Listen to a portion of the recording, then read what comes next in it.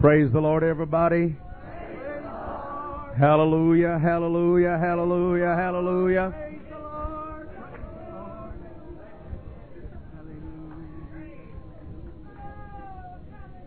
I thank Brother Cole for those kind remarks. I do appreciate my heritage.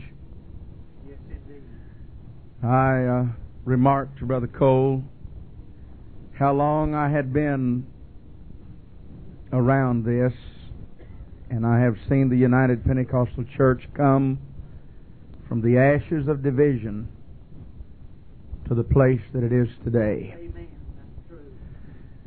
And I just happened, Brother Cole, to have one of the first. We didn't get name cards and register like we used to, but this is what they used to give us when we went to General Conference. I recognize it. The date on it is 1940. It's been in my Bible all these years. Every time I look at it, I think of heritage. I have been privileged to be in a lot of places that a lot of men have not been. I drove my dad around the day before the two organizations, the Pentecostal Church Incorporated and the Pentecostal Assemblies of Jesus Christ, came together. He said, "Son, I want you to go and drive the car for me." We went by and picked up Brother Harry Branding, 13th and Gravois. Went by and got Brother Howard Goss and Elder W.T. Witherspoon. Brother Goss was the general superintendent of the Pentecostal Church Incorporated. Brother Witherspoon was the superintendent of the Pentecostal Assemblies of Jesus Christ. And they didn't want anybody to know they were together, so we just drove. I listened to Brother Branding pour out his heart that we preach the same thing, we believe the same thing, therefore we ought to be together. And I listened to my dad talk to Brother Witherspoon, who at first was not really for this coming together. Brother Goss was not really for it. But for about 3 hours I listened as the presence of God chipped away at the wall that divided us. The next day we went into our respective conferences in St. Louis, Missouri. And when those conventions came together, we was at White Way Tabernacle. Pentecostal Church Incorporated was at 13th and Gravois. And I never will forget when the resolution came to the Pentecostal Assemblies of Jesus Christ that we have a joint meeting with the other organization. And then the next day I saw it formed. It was called the United Pentecostal Church. That's the day we moved into Kiel Auditorium. Old Brother B.H. Hyatt, who's gone on to his reward, Brother Branding is gone, my dad is gone. But I remember old Brother Hyatt taking his hand and said, "United. United." That word still stands so real. It sounds so good. United Pentecostal Church. That first night of the first International Convention of the United Pentecostal Church, my old dad went to the pulpit to preach that first message. I have a copy of his notes. He preached that night, God's Way Out. I won't ever forget it. And from that to what we are now. But I'll never get away from the way it sounds. United. United. Everybody say that word. United.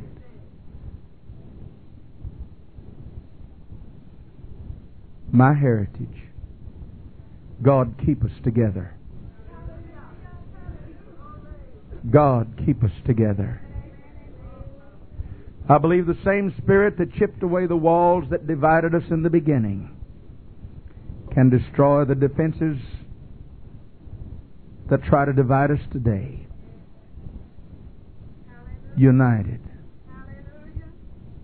Pentecostal Church. I'm glad that I'm a part of it. I'm glad that you let me be a part of it. Brother Cole, I appreciate this church. I appreciate this section. Brother David Meyer called me and told me he couldn't be here tonight. Our district youth president, a great man. And I appreciate him and the work that he's done. All of you that are here, I covet your prayer. I'm not here for earthly gain. I don't need your money. I'm not saying that as a smart aleck. That's not why I'm here. I'm not here to gain the favor of men. But I believe that it is ordained of God that I be in this place tonight. I feel a very, very unusual spirit. Yes, indeed. Hallelujah.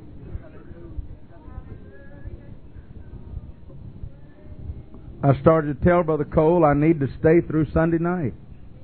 That's good. There's about 3 things I'd love to preach to you. But I can only use one of them tonight, and it's the one that I feel that God would have me bring to you. I want you to be in prayer. I probably won't ever get to come back to Beaumont. You say, oh, Brother Fauss, you'll be back. I'll be racing the rapture if I get back. And if the rapture gets here before I do, I want to be able to tell God, I preached what you gave me. I gave them my heart.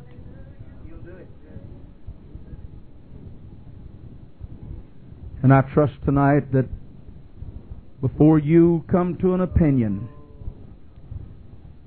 honor the Lord and honor Brother Fauss and hear the conclusion of the whole matter. Do you really want God to talk to you? Yes. Oh, we do. Really? Oh, we do, brother.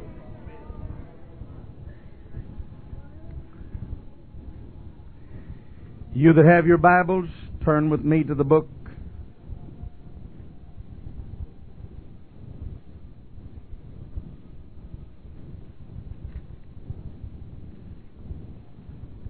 of 1 Kings.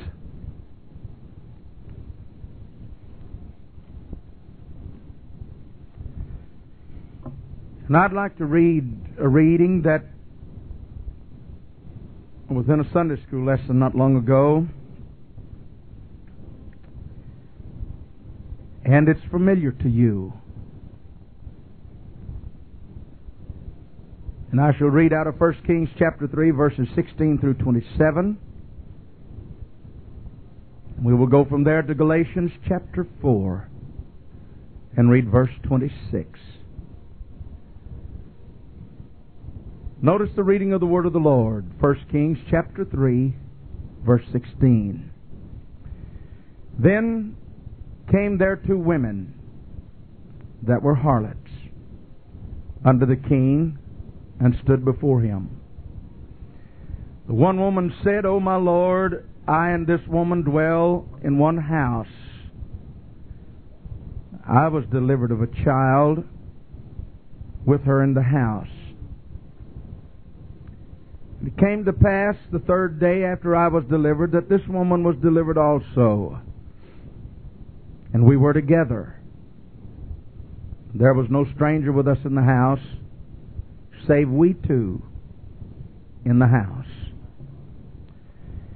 And this woman's child died in the night because she overlaid it And she arose at midnight and took my son from beside me.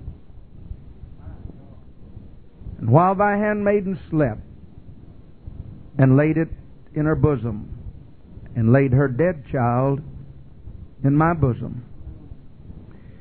When I rose in the morning to give my child suck, behold, it was dead. And I had considered it in the morning. Behold, it was not my son, which I did bear. The other woman said, Nay, but the living is my son, and the dead is thy son. And this said, No, but the dead is thy son, and the living is my son. Thus they spake before the king. Then said the king, The one saith, This is my son that liveth, and thy son is dead. And the other saith, Nay, but thy son is dead, and my son is living. The king said, Bring me a sword. They brought a sword before the king. And the king said, Divide the living child in two, and give half to the one, and half to the other. Then spake the woman, whose the living child was, unto the king, for her bowels yearned upon her son. And she said, O Lord, give her the living child, and in no wise slay it. But the other said, Let it be neither be mine or thine, but divide it. Then the king answered and said, Give her the living child, and in no wise slay it, for she is the mother thereof.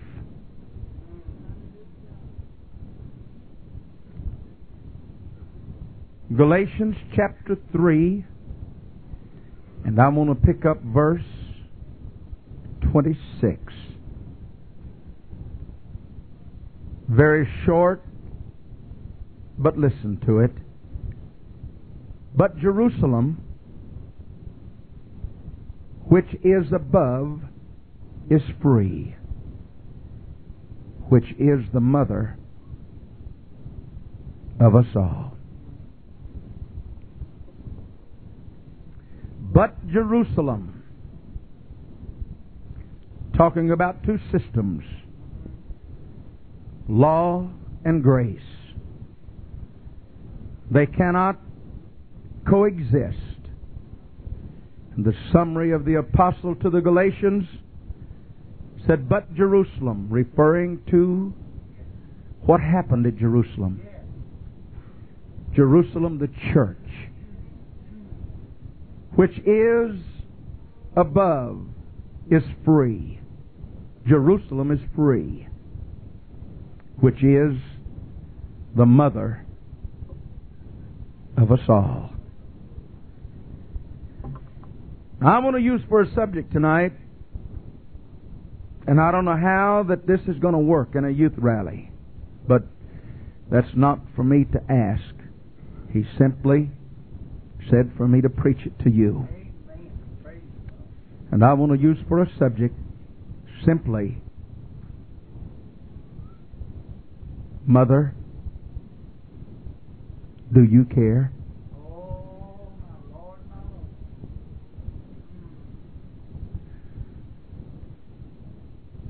And as a generation that is ahead of you,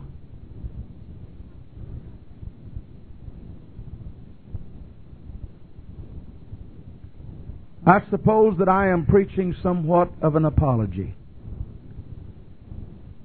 Not negative, very positive, but an apology.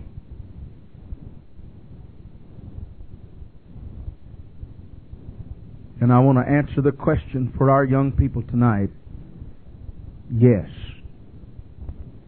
your mother cares. Praise God. Praise God. Hallelujah. So as I pray tonight, I respectfully dedicate this to you.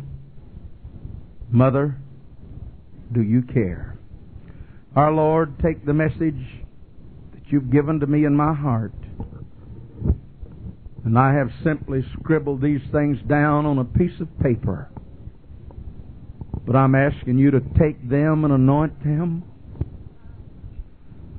and allow me the liberty to stand between the living and the dead, that I might break the bread of life. Keep us near you. Open our heart. Open our minds. We ask in Jesus' name. Everybody said amen. You may be seated.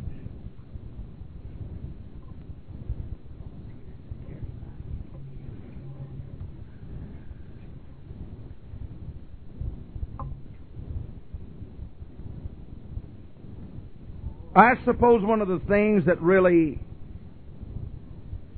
started me to thinking in this area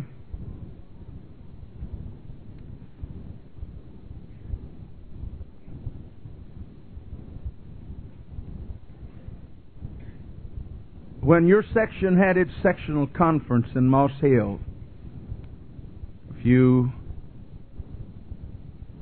weeks ago. Our former general superintendent of years gone by called me and said, Brother Fauss, we're having conference here today, and I'd like for you to come over. I want to talk to you. That was my purpose for being there.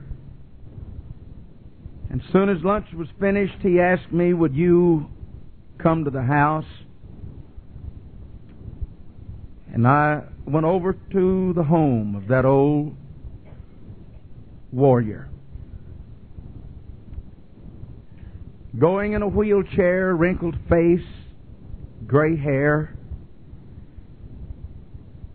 And I can remember when, under his administration, we bought the land that is now our campground. That first day, I took 6 men out of our church that I was pastoring right there close to the campground, and we went up and cut. Those men worked in the woods, and we cut a big enough area out of that thicket where we could put a tent. I've always honored our elders ahead of us.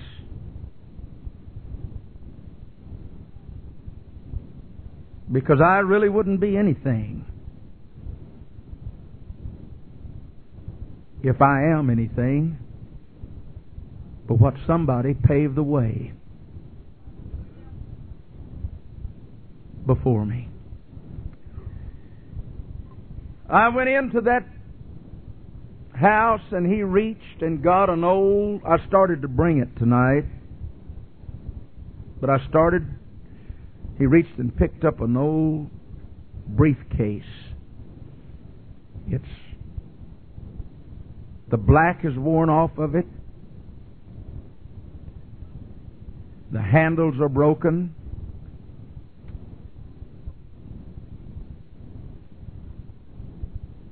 And he set it on his bed. And he said, I don't have a son.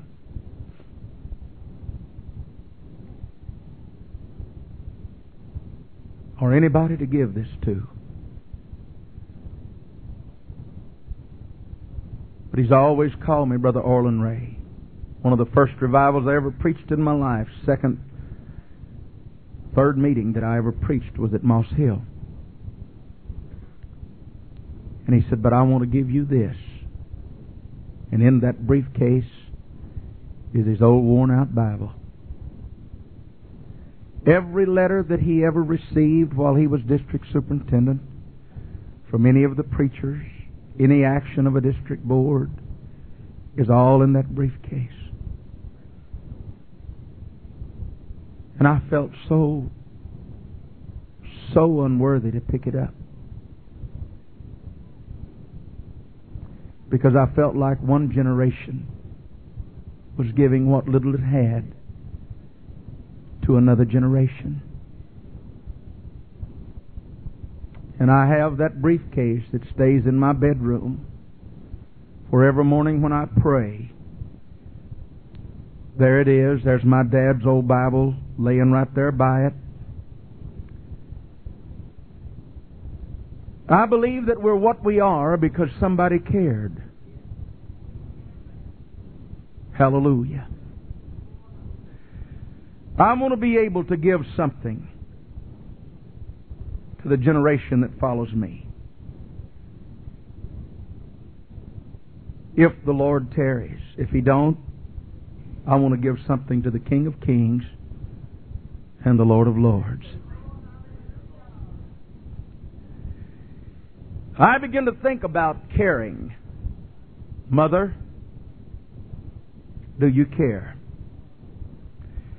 And bear with me while I lay a foundation here for a little while. But the role of motherhood has undergone many changes in the last few years. There was a time when a woman married. Now, I'm treading on dangerous areas right here because I'm going to transgress some of you. But before you form a conclusion, hear the conclusion of the whole matter. All right? There was a day when a woman became a mother.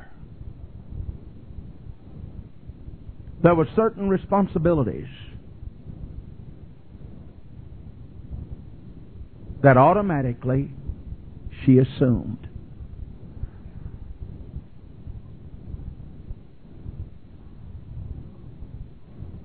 I know that the necessity of this age dictates a lot of things that we do. And regardless of the pressure that's brought to us from the exterior, it still remains fact. Motherhood is not what it used to be. Now, I knew you wouldn't want to shout about that. But it hasn't been too many years ago there was no such thing as a nursery.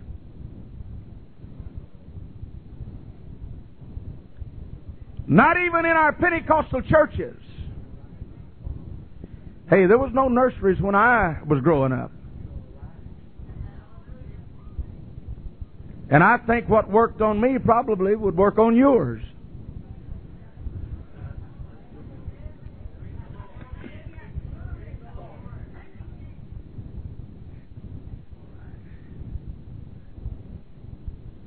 Be careful now. Don't form an opinion yet.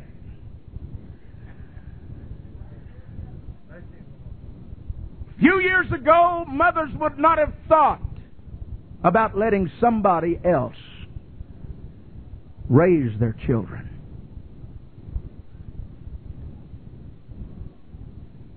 But because of the pressure and the necessity that we live in the lifestyle that we live, the mothers today have assumed another role. You work on jobs, and I'm not against that. I'm just pointing out some things to you. You leave your children with somebody in the church, or you take them to a daycare center, and you go back and you pick them up about 9 hours later. Many of them are still asleep when you take them there. Those children are given peanut butter sandwiches. They are taken care of, I suppose, as well as anybody would take care of a child. It wasn't its own. And then you pick it up about 5:30. You're weary. You're tired. Your husband is tired. You've worked all day. And for about 3 or 4 hours you got the kids at home. And then it's bedtime. The role of a motherhood.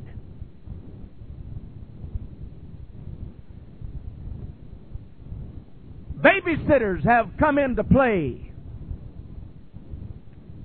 We all think about babysitters. We hire them. We pay them. But it used to be if the kids couldn't go, Mama didn't go.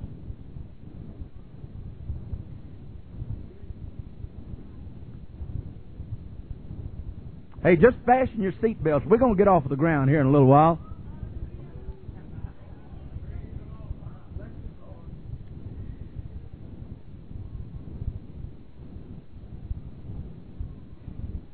But there's a reason for that. And there again, it's the lifestyle, it's the society, the culture that we live in that has caused us to accept these changes.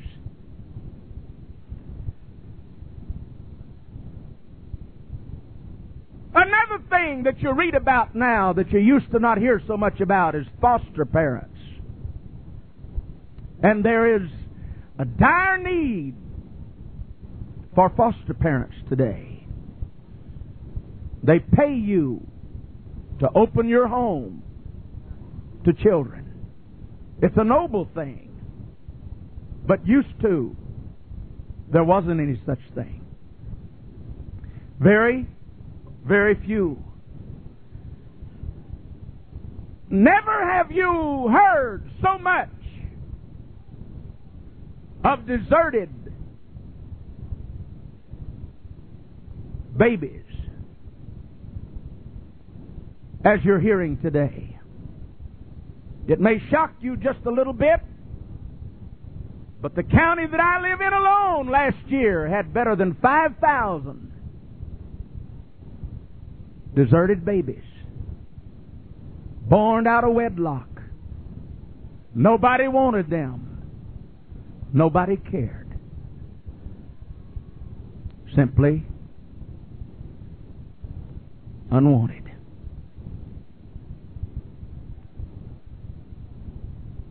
There is no way of knowing how many abortions. I received a phone call. Young girl in a phone booth. Somehow she knew me from somewhere around, maybe Beaumont. I don't know. Brother Fauss, and I could tell she was weeping uncontrollably.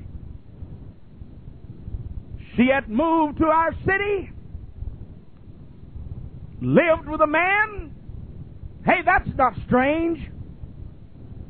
80% of the co-eds in Houston, that's college kids, girls, that live in Houston, away from home, are cohabitating with a man, unmarried. 80%. She became pregnant. Didn't know what to do or where to go. And she was sitting on the side of the road. And a man stopped and picked her up. She lived with him about a week, 2 weeks. I'm talking about a Pentecostal girl. And when she called me, she refused to tell me. And it haunts me in the night who she was. She said, I think I'm dying, and I want you to pray. Now, I'm going to preach plain to you, but you're an adult audience, and hey, I can't get any plainer than what's on the walls in the restrooms and what your kids hear out in the school. Don't form an opinion till I get through. All right? She said, Brother Fauss, he convinced me that he could perform an abortion with a coat hanger. And she said, I am bleeding to death.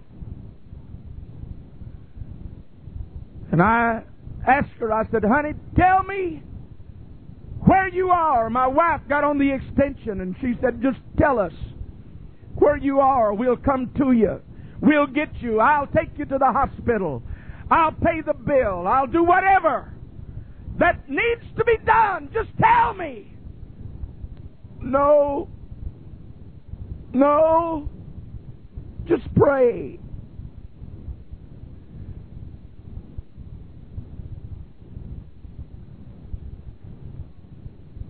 About 15 minutes, she called back. Brother Fauss, nobody loves me. And I'm dying. And I tried to keep her on the phone. And I heard that little darling, 15 years old, I heard her getting weaker and weaker. Finally, she just, as far as I could tell, fell wherever she was. I tried to get her to describe where she was. I thought I knew. We jumped in the car. We went to that place. I circled every phone booth I could find.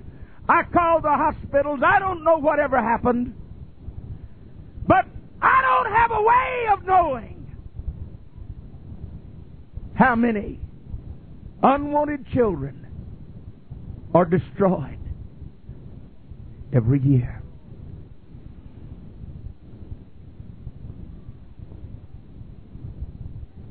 A few days ago, somebody left a little baby girl on the steps of one of the churches in our city. And it simply said, it come out in the paper, it simply said, a note in there, unwanted. Maybe you care. Hey, I don't know about you, but that done something to me. One of the boys in our church, supervisor for the paramedics in our city, only two of those men over all of the ambulances in our city. They received a call, and he said, Brother Fauss, these boys were walking down the street, and a car passed, and there was a bunch of rubbish and trash that was thrown out there on a certain place on the side of the street. You see it here in your area. And he set this car through a sack out, and it hit there in this garbage. And they was walking. Said when we got there, we saw that the bag moved, and the boys looked, and it was a little baby boy, and he was about 2.5 hours old. And this young man had to go and make that call. He said, Brother Fauss, perfect, wasn't hurt. Said just a little bit bruised because it hit in the garbage. And they took it to the hospital, and there that came out in the paper. And I began to ponder that in my heart. God, what in the world comes over a generation that really don't care and can make them void of feeling in this area?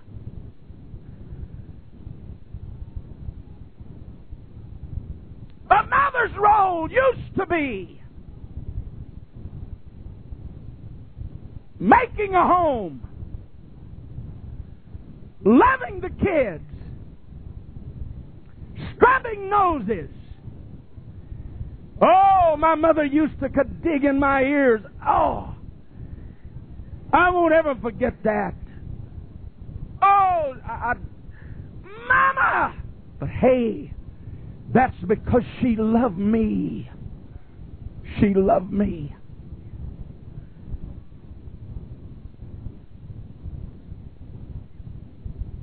Today, we do everything but make a home. Now I want to preach. Everything but make a home.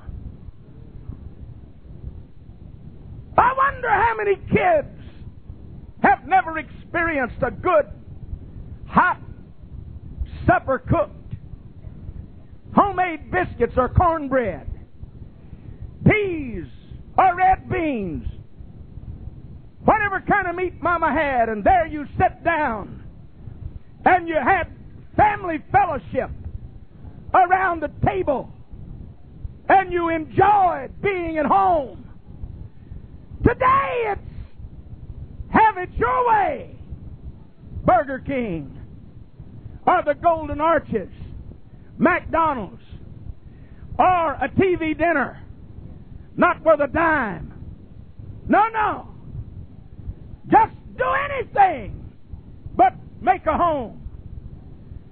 So I begin to look at it. I wondered, oh God, what's happening to us? Really, what's going on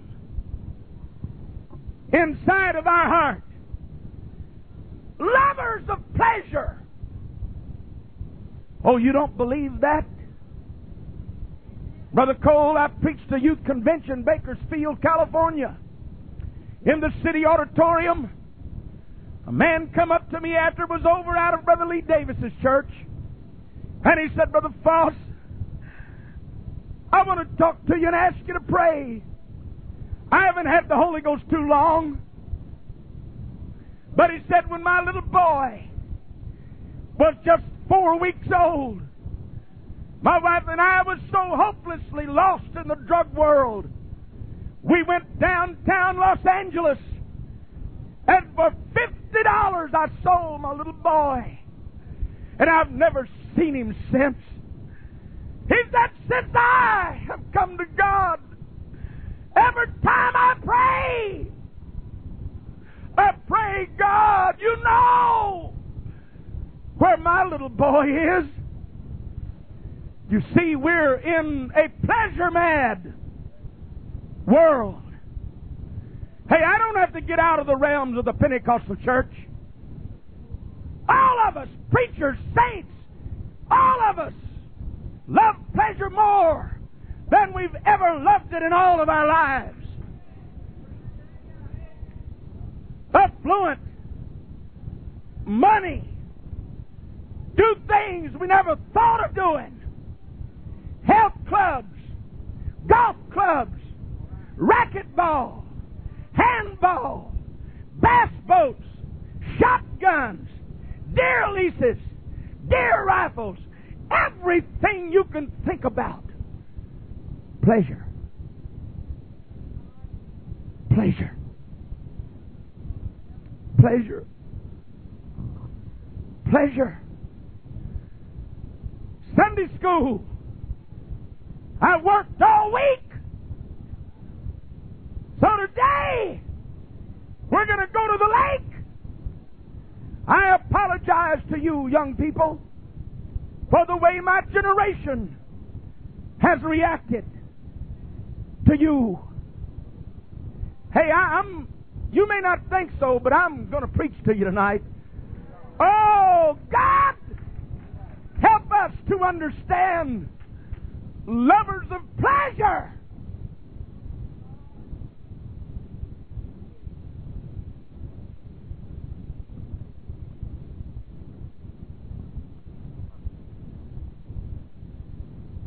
What makes us like that?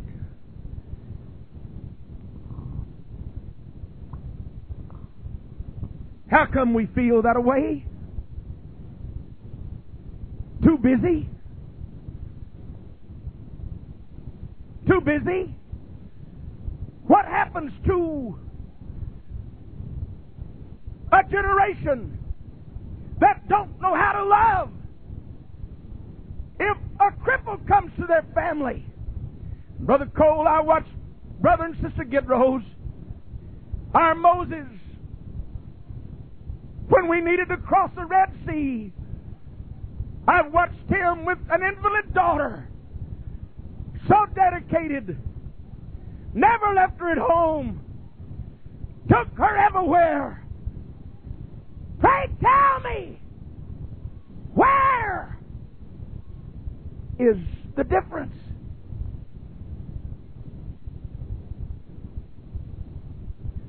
What makes the difference? What causes the difference? I was in Texas Children's Hospital this early part of this year, and I was called there, and I looked at a baby, 1.5 pounds, premature, intravenous feeding through the scalp. There it was.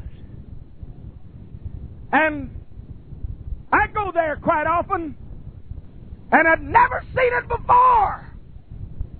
But the baby was on a waterbed. Now hear me well.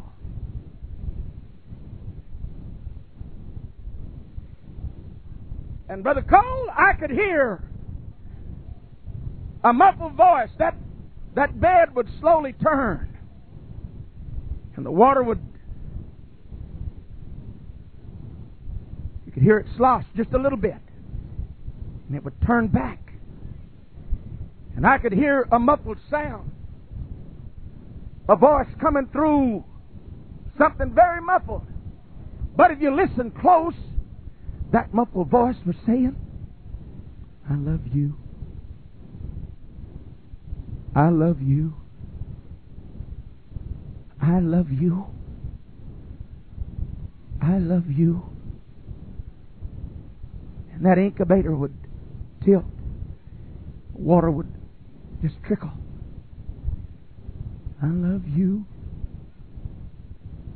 I love you.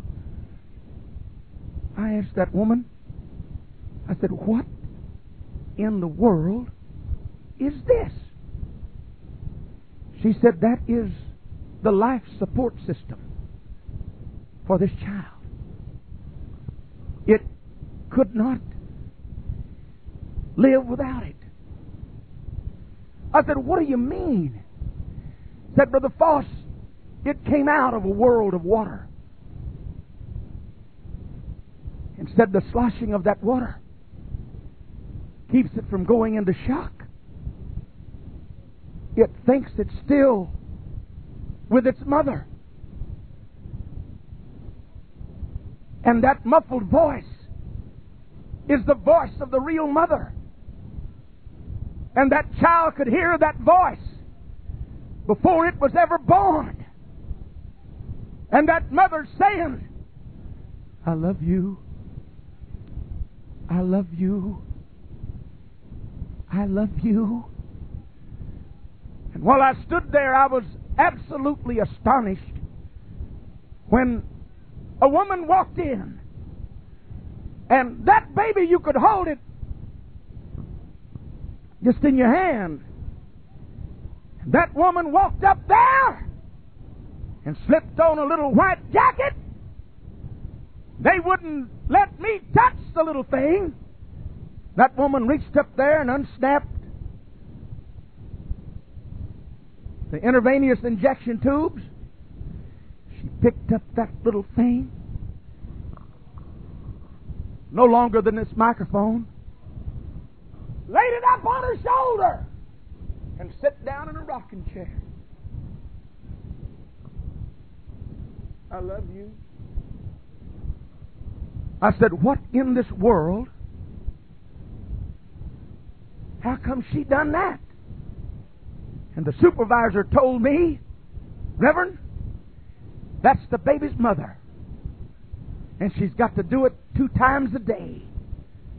I said, what are you telling me? Said, we can make water beds. We can record voices. We can give the baby medicine. But we cannot manufacture mother's love. And that child has got to have the mother that really cares.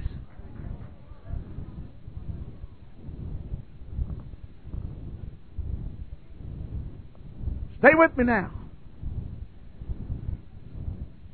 My grandmother, my dad's mother, according to the records, they put it in the Houston Chronicle, big deal about Mother Fauss. She was a midwife, and she delivered over 3,000 babies in Harris County. I remember when my sister's children were born. I remember when Brother Jack and Sister Eva Mae McCall's children were born. And so many of the kids that I pastor now, I remember when they was born, my grandmother was there. And so many things that I wondered about in those days, and I looked at, and it was a Puritan time. They didn't discuss plain things like we talk today. I was buying my car license the other day, and a woman saw my name. She said, Fauss. Said, do you know a woman they used to call Mother Fauss? I said, yeah, it was my grandmother. Said, well, she delivered me. I said, how about that?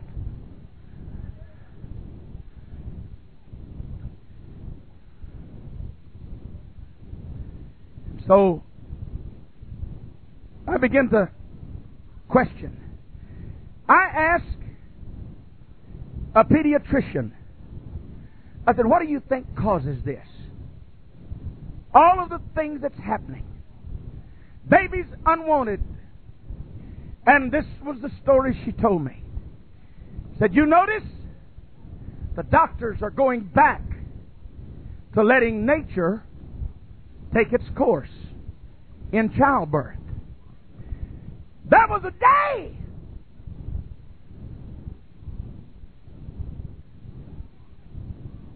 that a woman could go to the hospital, go to sleep, and wake up a mother. Knew nothing about the pain, knew nothing about the suffering, knew nothing about travail, knew nothing about labor. And here's what I want to talk to you about. These young people tonight, we pray, oh God, give us revival. What kind of revival do you want? What did we pray through? Or we sing down? Or we just put on a program? Hey, my friend, Beaumont, Texas is full of backsliders that nobody cares anything about. You say, what is it, Brother Fauss? I believe that we come through a singing time. We come through when we had revivals and nothing in the world but singing. But my friend, the Bible said that you are begotten by the Word.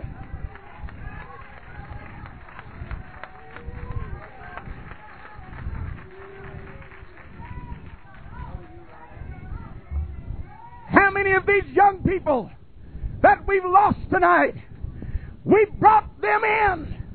Jerusalem is free. She is the mother of us all. Oh, but dear God, we prayed them through and left them alone.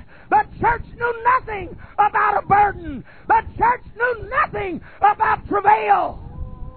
Hey, friend, don't look at me like that. How long has it been since you heard real travail in an apostolic church? Hey, we bring them down to the altar and we GGG and glow, glow, glow, and we get their chin and give them all kind of stuff and tell them you got it. But oh my God, how long has it been since you heard somebody when they got down? Oh God!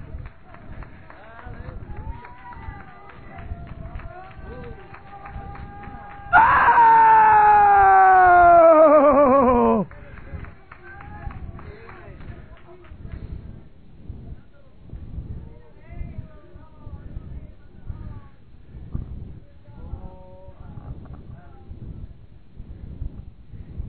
Cheap revivals. Cheap revivals. Sister Nash, I want to thank you for telling me about it. A man on his dying bed, fasting. Cheap revivals. Yeah, you would like to have, Brother Fauss. You would like to have some big name evangelist. You want somebody to come and preach, drag your kids over hell, scare them into an altar, and you see them get some kind of a little experience, and then you go off and forget about it. Hey, Mama!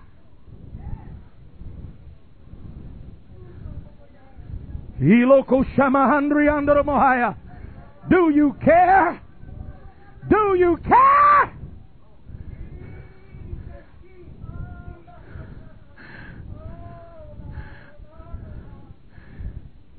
I want revival. Oh God, I pray every day, let us experience revival. Not just at Bethel Tabernacle, God. Let Beaumont have revival. Let the Texas District have revival. Let the United Pentecostal Church have revival. But God, don't let it be cheap. Don't let us just do the thing and we can do what we want to do. But God, let us go into the jaws of death. Let our bowels yearn.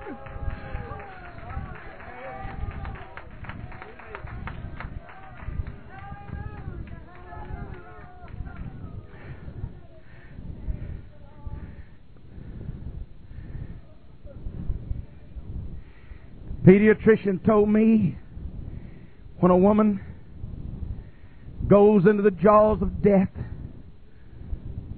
and she experiences travail in birth, said there's something about it, you'll never separate her.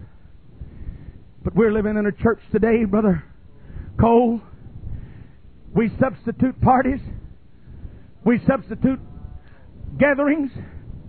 We substitute everything in this world. Prayer meetings are a thing of the past. We don't care about our kids. We pray them through, put them in a baptistry. They go out the back door. They're forgot about. Nobody preaches to them. Nobody does anything for them. Nobody prays with them. Hey, friend, a baby has got to be cared for.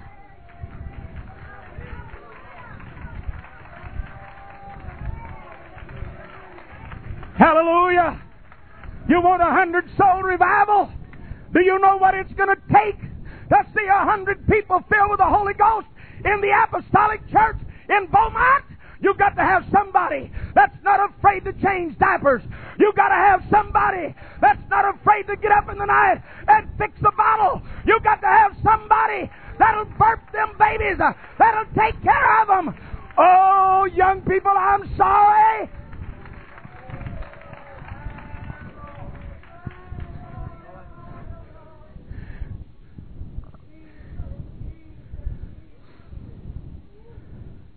Let me talk to you, young people. If you'll just forgive us. Hey, we're going to start helping you. We're not going to neglect you.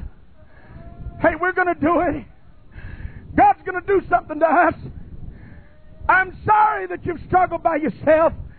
I take my little boys and I teach them when they was little. They get close to a heater. I'd say, hot. Hot. Not long until they look at the heater and say, hot. When they was old enough to stand alone, Brother Cole, I've stood them up. His mother stood him up, and I've got out there and come to Daddy, darling. Come on. Come on. I watched them little shaky steps, and I'd back up, and he would wobble, and come on, baby. Come on. Oh, we took pictures of it. But hey, the Pentecostal church prays our young people through. We send them out there in a world that has no respect. We send them out in a world that wants to damn their soul, that wants to give them drugs, that wants to damn everything that there is about them. And we've never taught them hot. Hot. Honey, forgive me. I promise you I'm going to preach to you. I promise you I'm going to pray for you. I'm not going to let you be backslid and go to hell without somebody getting a hold of something for you. Oh! That mother would wake up, as Solomon said, bring me a sword and we'll divide the child.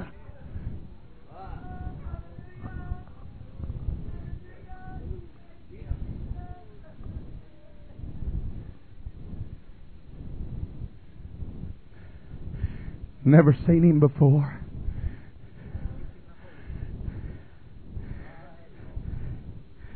Honey, it's real.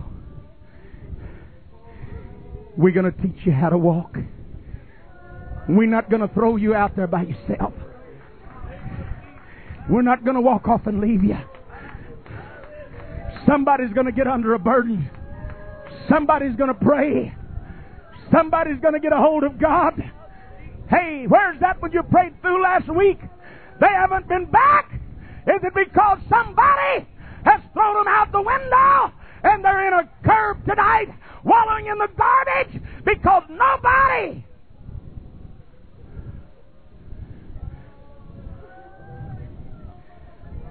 cared.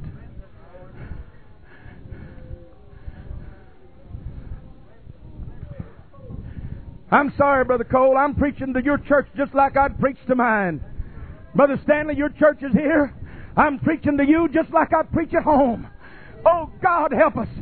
We need somebody that's not afraid. That's not afraid, that will tell God, if it brings revival, let me suffer. If it brings revival, let me pray. God, if it brings revival, let me worship.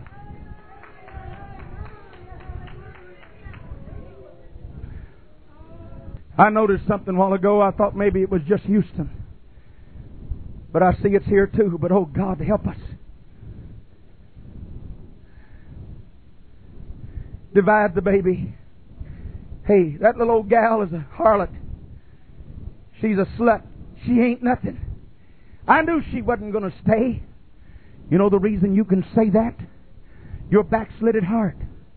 You're not the one that went into the jaws of death to bring her in. That's why you can watch her walk off and walk out into the lion's den. That's why you can see her fed to the beasts of the field. That's why you don't care if the buzzards come and pick the eyeballs out of the socket. It's because you don't know what burden is all about.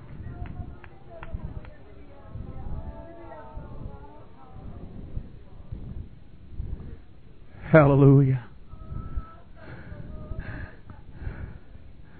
Hallelujah.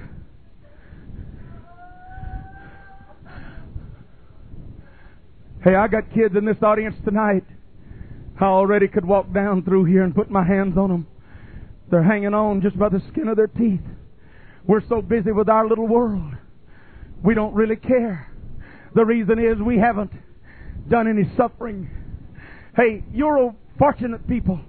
You know nothing about it. You don't know anything about what's going on. And if it was to revert back a few years to what it used to be, you wouldn't even think about staying in this. You're in it because it's easy. You're in it because it's all right. Brother Cole, I remember my old daddy going in and cleaning out a chicken house. And he took whitewash paint and painted the walls. My mother sat down with chicken and pine straw and made beds for us to sleep on because that little town had to have a message preached to it. Oh, listen, friend, you don't understand what you've got.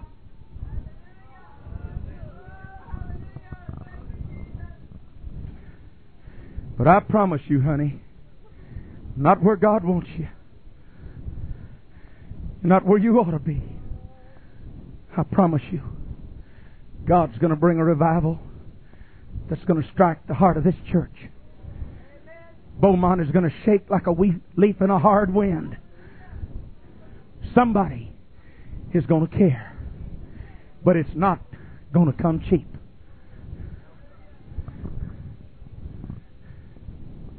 Hey, where's Susie? Well, she went back with the old crowd. Hey, where's Tom? He went back with the old crowd. Is it because nobody took Tom? put their arm around him. Hey, buddy, when you come in tonight, come over to our house. We're going to have supper with you, Tom. There he is without anybody in his home, full of the Holy Ghost. You're the only mom and dad he's really got. But you're so busy. You're so caught up with the things of this world. You don't have time for Tom. So you're going to put him in a garbage bag. And you're going to throw him to the garbage dump. And you're not going to care. Oh, I promise you, sir, there's something going to happen to the Pentecostal church. There's something going to happen to us. It's not going to be that way. God's going to raise up somebody that's going to look at him and say, "Law, don't divide the child. Don't do it. Let it live. I care."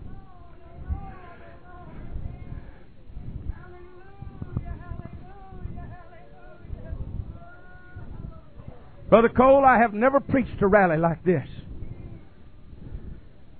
And this is really not the direction I wanted to go with this, but I'm in it.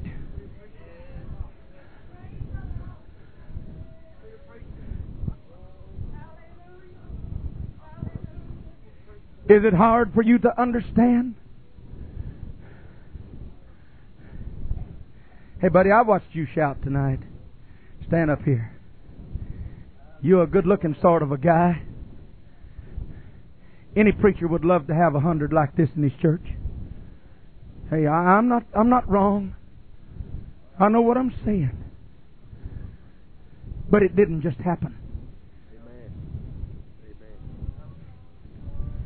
Oh, glory to God. Was you raised in Pentecost? My family, my grandparents. You been in it most of your life? No, I've been in about 4 years. Was you pretty bad? Yes, it was. Very bad. Very bad? Very bad. Dirty? Dirty. Fool with drugs, any? Some. Some? Drank any? Lot. Lot? Oh. Hey, see what you fail to understand. Tom or Sue, out there deep, but just one drop of his blood.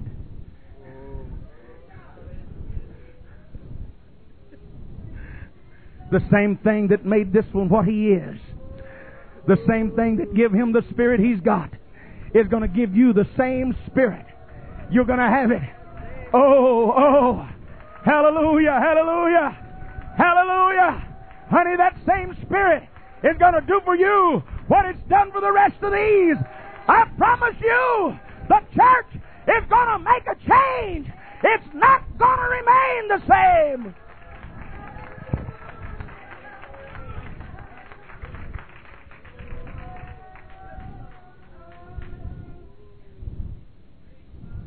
Give me 10 more minutes. 10 more minutes. Oh, Brother Fauss, I want revival. Do you really? I saw how bad you wanted it.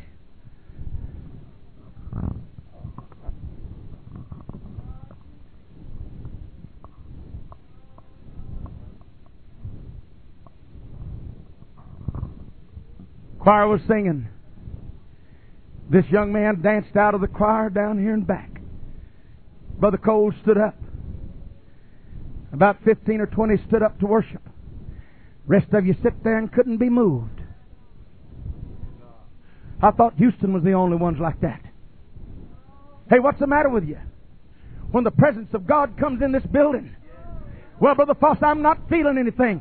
When that group sang here from Brother Teresa's church a while ago, that young man on that bass stepped to that microphone. I could have jumped off of that platform.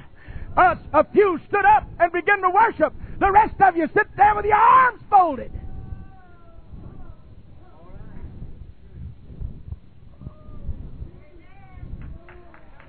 I'm going back to Houston in a little bit. I'm not even going to spend the night in Beaumont. But I'm just telling you how I feel. Hey, if you're going to be a mama in this church, whenever there's one little breath of the Holy Ghost and there's somebody here lost, you ought to be on your feet. You ought to be pumping. You ought to be moving. You ought to be praying. You ought to be travailing. I don't feel it. You ought to ask God, let me feel it. My God, let me feel it. Let me do something.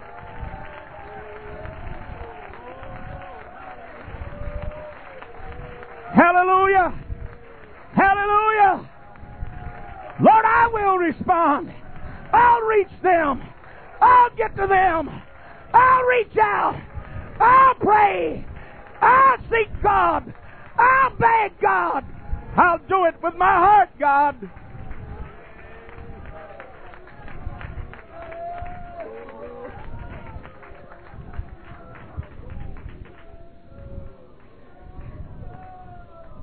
You can sit down. Let me say something else here. I believe every pastor that's here. You say, Brother Fauss, I don't believe in being a jumping jack.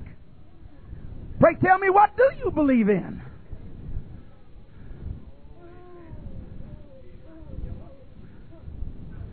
Usually, the people that respond to the Spirit in worship are the ones that pray the longest in the altar. They're the ones that stay in the prayer room. They're the ones that work with a new convert. They're the ones that do the things that needs to be done. Oh, Brother Cole, I'm sorry. I'm not apologizing to you. I'll come back and preach hell, fire, and damnation for you. But tonight I feel it in my heart. I need to preach. Somebody has got to get a burden. Somebody has got to get under the load. Somebody has got to learn what it's like to go into travail and say, I won't. I'll be a mother.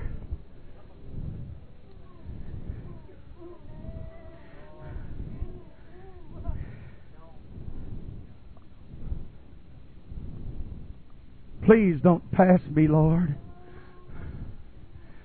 I refuse to believe that God has given His end-time revival and move to the charismatics.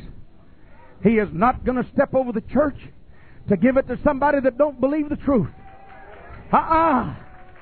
Whatever He's got's going to come to us. And I'm going to stay here till I get it. Oh, hallelujah! Hallelujah! Hallelujah!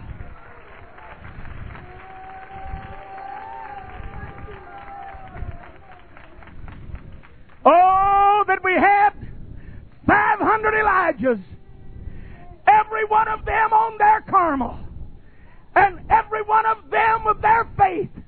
Then we'd see revival. No, not really. He said, I sought for one man. He's looking at you tonight. There's enough backsliders in Beaumont that if we prayed them all through, every church in this city would double in attendance. Nobody cares. Nobody cares. Nobody cares. Well, just divide them. I'm going to pray. I'm going to pray.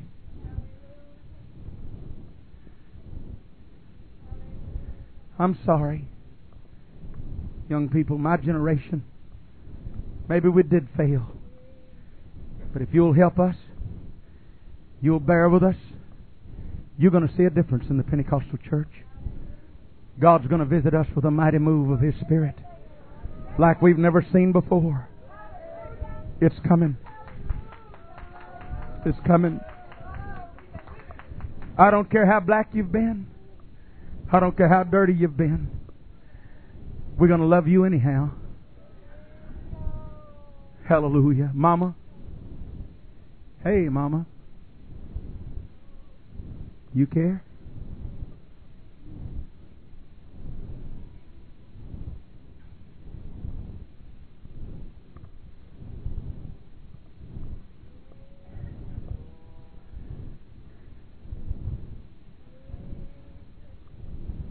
An alcoholic, been on a drunk for 6 weeks. His wife was the secretary of our church. Called me to come to their house, have supper with them on Saturday night. I looked out the back door. There was a wheelbarrow. And it was full of whiskey bottles. And he was just coming off of this long, protracted drunk. Sister Lita Mae was such a tremendous Christian. Teacher in the high school. Beautiful woman. I never will forget sitting down at the table that night. When it was over, he said, "I want to talk to you." I said, "All right." We went into the bedroom.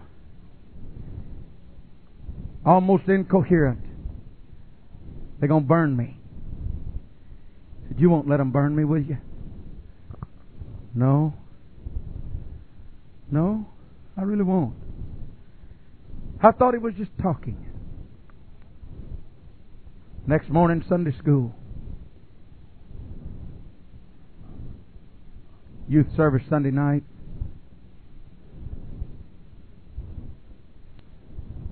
He began to disturb service, and his wife got him, and they left. Music had just started playing. Man walked in the back door. His name was Jack Hines. When he walked in, I looked at him. Everybody's head was bowed.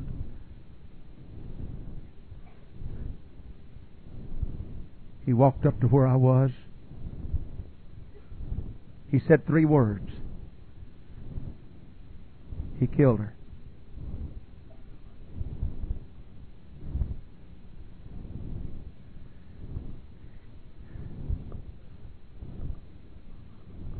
Their 13-year-old girl was still in the church.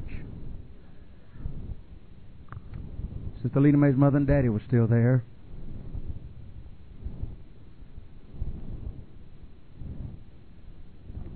When Mr. Hines went to them,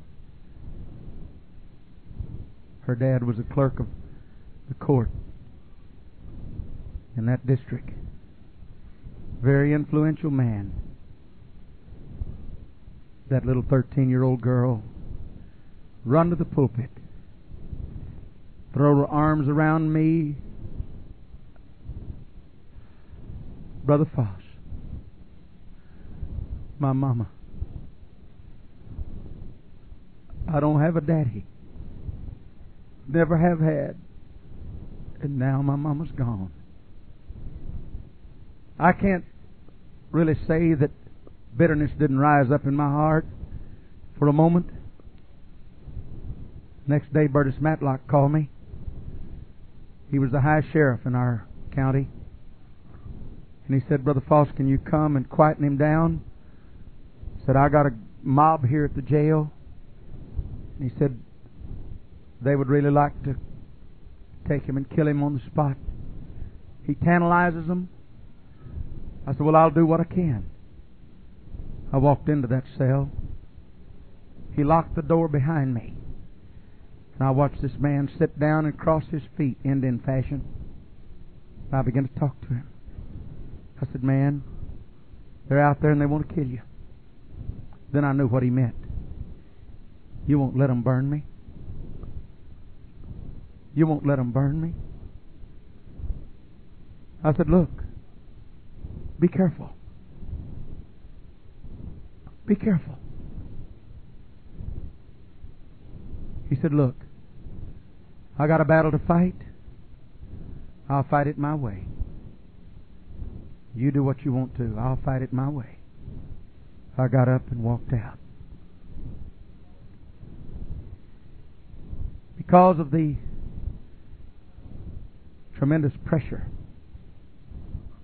they pushed that case to the court, through the grand jury, brought him to trial in 2 weeks.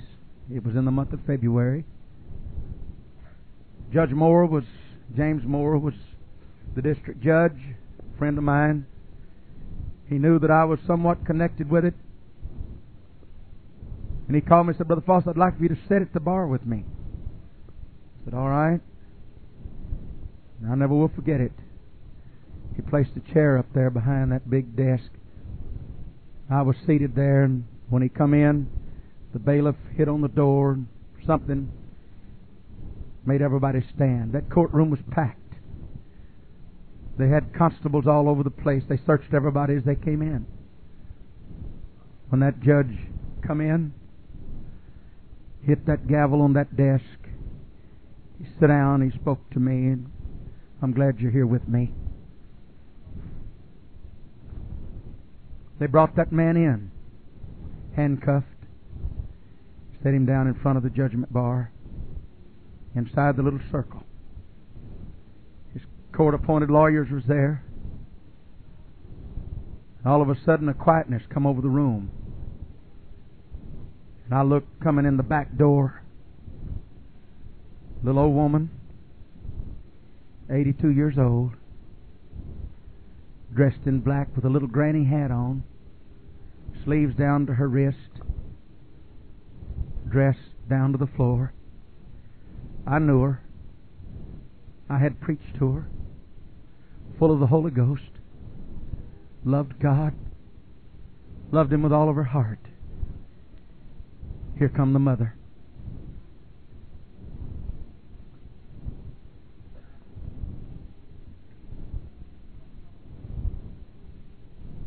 As that quietness come over that room, I watched that little mother walk down that aisle. She walked up to where that judge was, and that judge looked at me and said, "Who is this?" I said, "Judge Moore." "That's the mother." He stood up, leaned over the bar. He said, "Mother, what can I do for you?" She said, "Would you let me sit by my baby today? You see, he's my baby." That judge said, "Sure." While everybody else wanted to kill him, the real mother said, "Can I sit by him?" Brother Cole, she walked over there. The man never even changed expressions. She leaned over him, put her arm around him, and she kissed him on the forehead.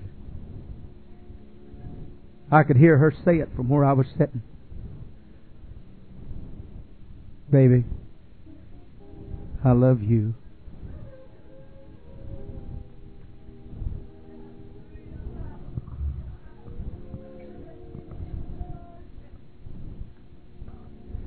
I never yet am ceased to be amazed.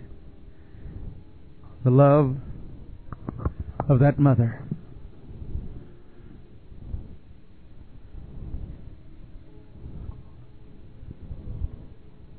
Mother,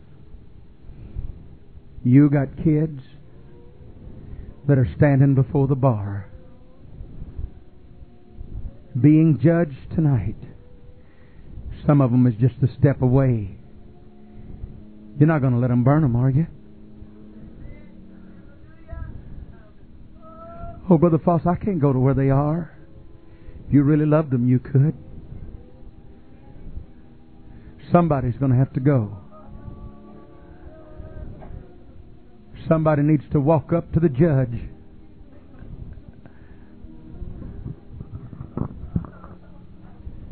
"It's my baby. It's my baby." Church, I don't know how you feel about it, but you're not going dancing in to glory with blood all over your hands, your fingerprints on a paper bag. "Oh, but Brother Fauss, they're nothing." Hey, I don't care where they come from. I don't care how dirty they are. They mean as much in the eyes of God as the mayor of this city or anybody else. Mama, do you care?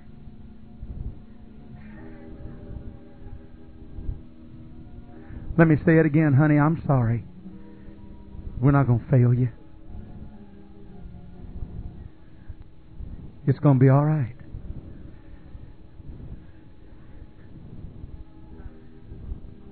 You're going to pray. There's going to be somebody pray with you. We're going to help you learn to walk.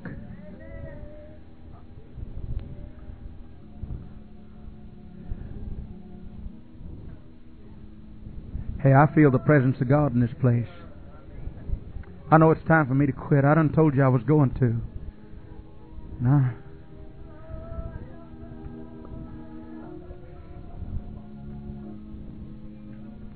Oh, God.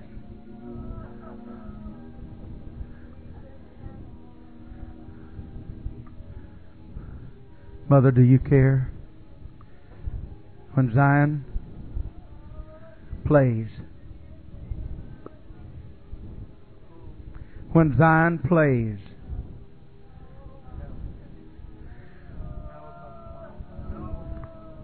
When Zion parties.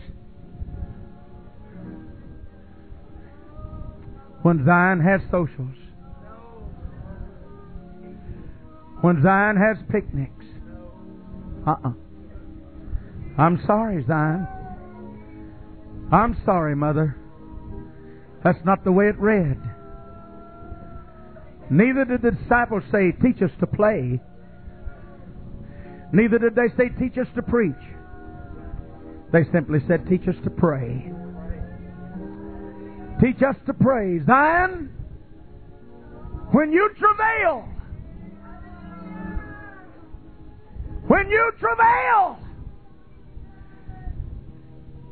how long has this church been carrying a revival in her womb? Nobody cares. Therefore, our babies are not born. Them that are born in a stillbirth. Oh, but let me tell you, honey, I don't care what it's like. Daddy's going to love you. Mama's going to love you.